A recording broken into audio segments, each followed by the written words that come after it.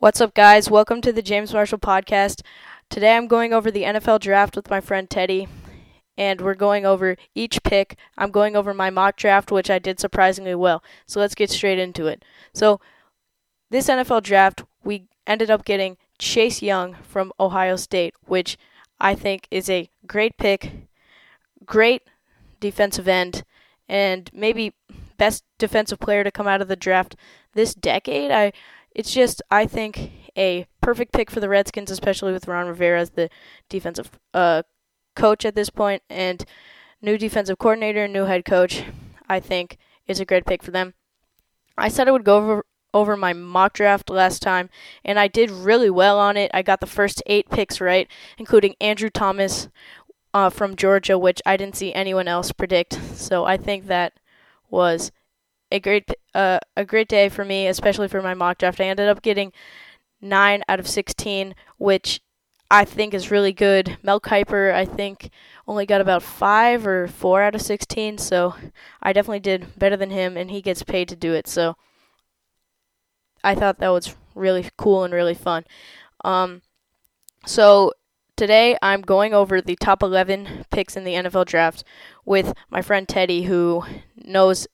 He doesn't know a ton about football, but he has a bunch of really intriguing takes on each of the players, and I thought I would bring him in, especially for a couple players. He has someone might say outlandish takes, but let's just thank him for coming on the show. So thank you, Teddy, for coming on the show today. Thank you, James, for having me. So, what do you think about the first pick in Joe Burrow? I think Joe Burrow definitely has a lot of potential in the league, but I do think that he is getting too much hype for how good he is. I say that because he only had one good year in college, which was this last year, where they won the national, and he had a lot of people around him, but those other years he didn't have too much around him, and he just wasn't able to do well. And he was the backup and riding the bench a lot.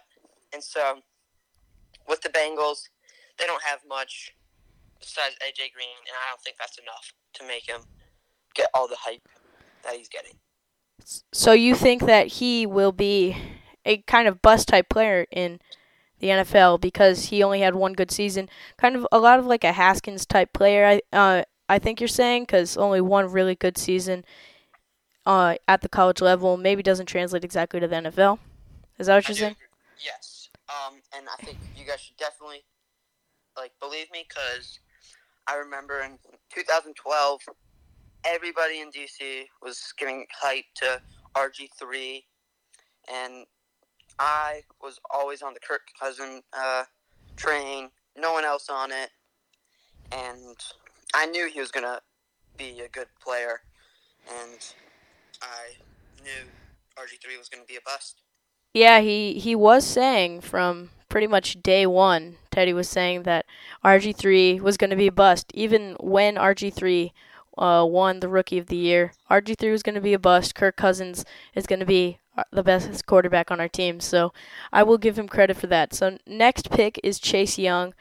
I know we both like the Redskins, so give your take on Chase Young.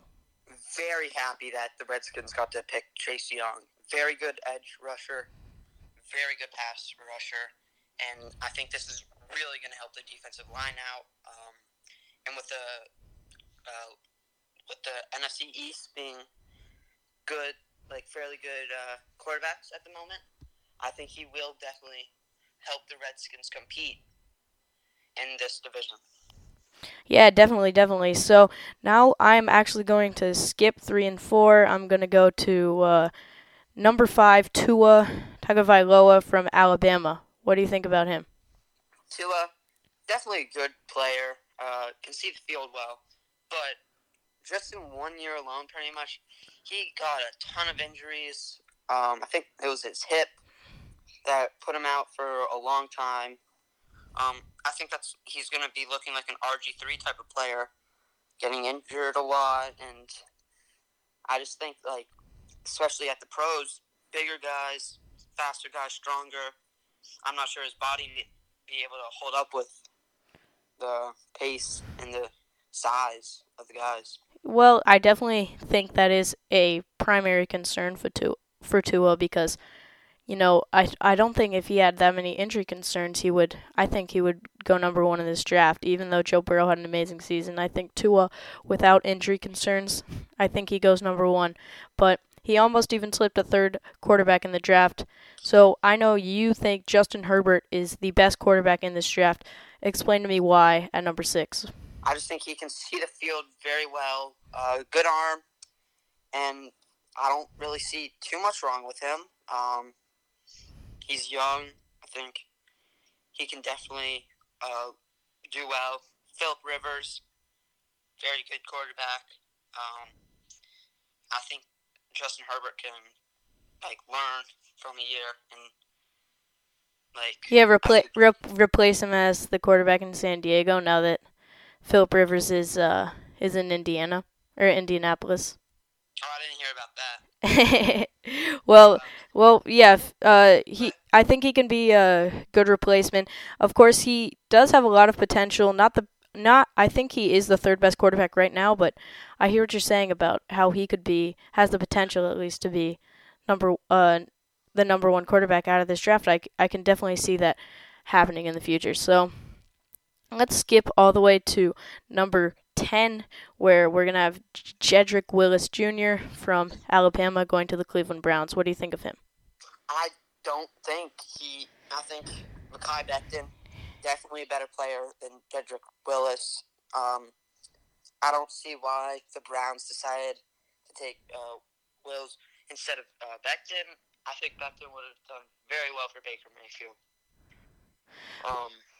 And I do say the same thing about the number 4 pick and Andrew Thomas, but I'm happy that Mekhi Becton did not go to the Giants because the Redskins would have to play him 2 times a year. Well, I also, I think Andrew Thomas, highest floor in the draft, I think, out of those offensive players. That's why the Giants took him. They've been going that safe route for the last couple of years with Dave Gettleman. The Daniel Jones, a smart, safe, good fundamental player ahead of Dwayne Haskins, who has much more potential in the league. And again, they go with Andrew Thomas here, who is the safe bet to block for Daniel Jones and Saquon Barkley, who they have in their backfield. So I think I like the Andrew Thomas pick, but I see where you're coming from with the really high ceiling of Mekhi Becton, who we're going to talk about next at number 11. I know you really like him, so give your analysis on this pick from the Jets. So I think Mekhi Becton is an amazing player all around. I think just maybe one of the best players in this draft. He pancakes people to the ground and eats it for breakfast. That's how many pancakes he has. And he's really fast for a 360-pound guy. Yes. I just think he's the best player. So and got his jersey.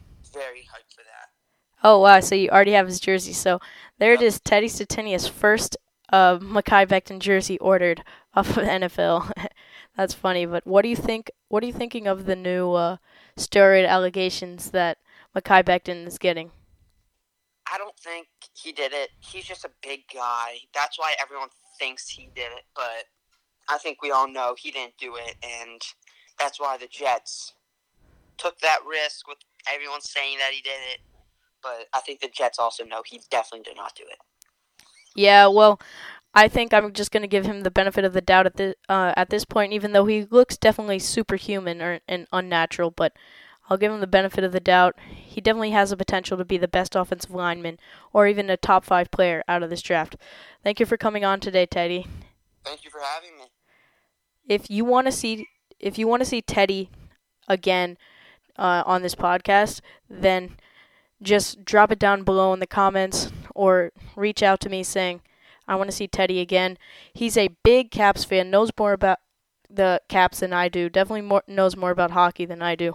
So if I need to talk about hockey, I'll bring him on. If I need some hot takes or something like that, I'll bring him on definitely. He's entertaining, and I'll definitely like to have him on in the future. Okay, so now I'm going to talk about the Redskins, their overall draft. So I'm just going to list out all the players right now. Chase Young from Ohio State at number 2, and then we didn't end up having a second-round pick. Our third-round pick was Antonio Gibson, pretty good wide receiver. He decent wide receiver. I don't know if he's going to be that much of an impact player, but could definitely be a backup to like McLaurin. Then we got Saahdiq Charles from LSU. We traded Trent Williams for a third and a fifth round pick, this draft, and Saahdiq Charles I think just fits in right where he left off, and I think it was definitely a great pick right after we traded Trent. That might have been our best pick of the draft. And then we got Antonio Gandy-Golden from Liberty, wide receiver in the 4th round as well. He also has potential to be a backup for Harmon on the other side, or maybe even like a slot receiver behind Steven Sims. Definitely improving on the wide receiver position. I don't know how much value we got there, but next pick, 5th round, we had 2 5th-rounders. First one was Keith Ismail from San Diego State. He was a center. We now have 3 centers on our roster, so they can all compete it out. We have Ross Spearbacher, we have Chase Roulier, and we have Keith Ismail. We could probably move him to another position if we need as well, because you know how Redskins offensive linemen love to get hurt. So you can't get too many offensive linemen, especially if you're the Redskins. And then we have Khaleke Hudson from Michigan, also in round number 5. My friend really likes him. He's a Michigan fan. He watched him every day. He's a beast of an offensive outside linebacker. I think he's a great selection in the 5th round. Good value. I mean, nothing amazing about it, but definitely a solid selection. Then we traded away our 6th round pick last year for Case Keenum, and we got back a 7th rounder. And to go with this year's 7th rounder, we have 2 7th rounders, which we got Cameron Curl from Arkansas, was a safety. We don't really have that many safeties. We signed Sean Davis this offseason. We let go of Monte Nicholson, so we don't, and then we have Landon Collins, so solid backup safety, Cameron Curl, and then the 7th round pick, which I really didn't understand, because we could have gotten Hunter Bryant out of Washington at tight end, which we desperately need, but we ended up getting James Smith-Williams, who is a defensive end out of NC State. He is an extremely talented player, but has a lot of injury issues, and I just don't know if you need another defensive end with injury issues on your team when you desperately need a tight end. And in Hunter Bryant, I think he was listed as the 5th best tight end in the entire draft, so I think we could have gotten him definitely for a better value. And we ended up signing Randy Moss's son, Thaddeus Moss, after the draft, which I thought was a pretty decent selection. And he's athletic, he's got good hands. He did play with Joe Burrow, which might have inflated his numbers, but he's a decent tight end that could be maybe impact for our team. Hopefully impact, because we don't have any other tight ends on our team. So that's it with the Redskins draft. It was a good draft, I think, overall. I'd give it about a B or B plus grade for the Redskins because you got Chase Young, so I don't know if you could really say too much about it. But next podcast, I will give out my NBA top 10 in detail, and I'm going to start this top 10 series where I give my top 10 players of each sport, maybe all-time and then current later. So I'll give my top 10 NBA players all-time next podcast. Thanks so much to Teddy for joining today. Gave some nice hot takes, analysis, and I'd love to have him on again. Let me know if you would as well. Thank you guys for listening. See you next podcast.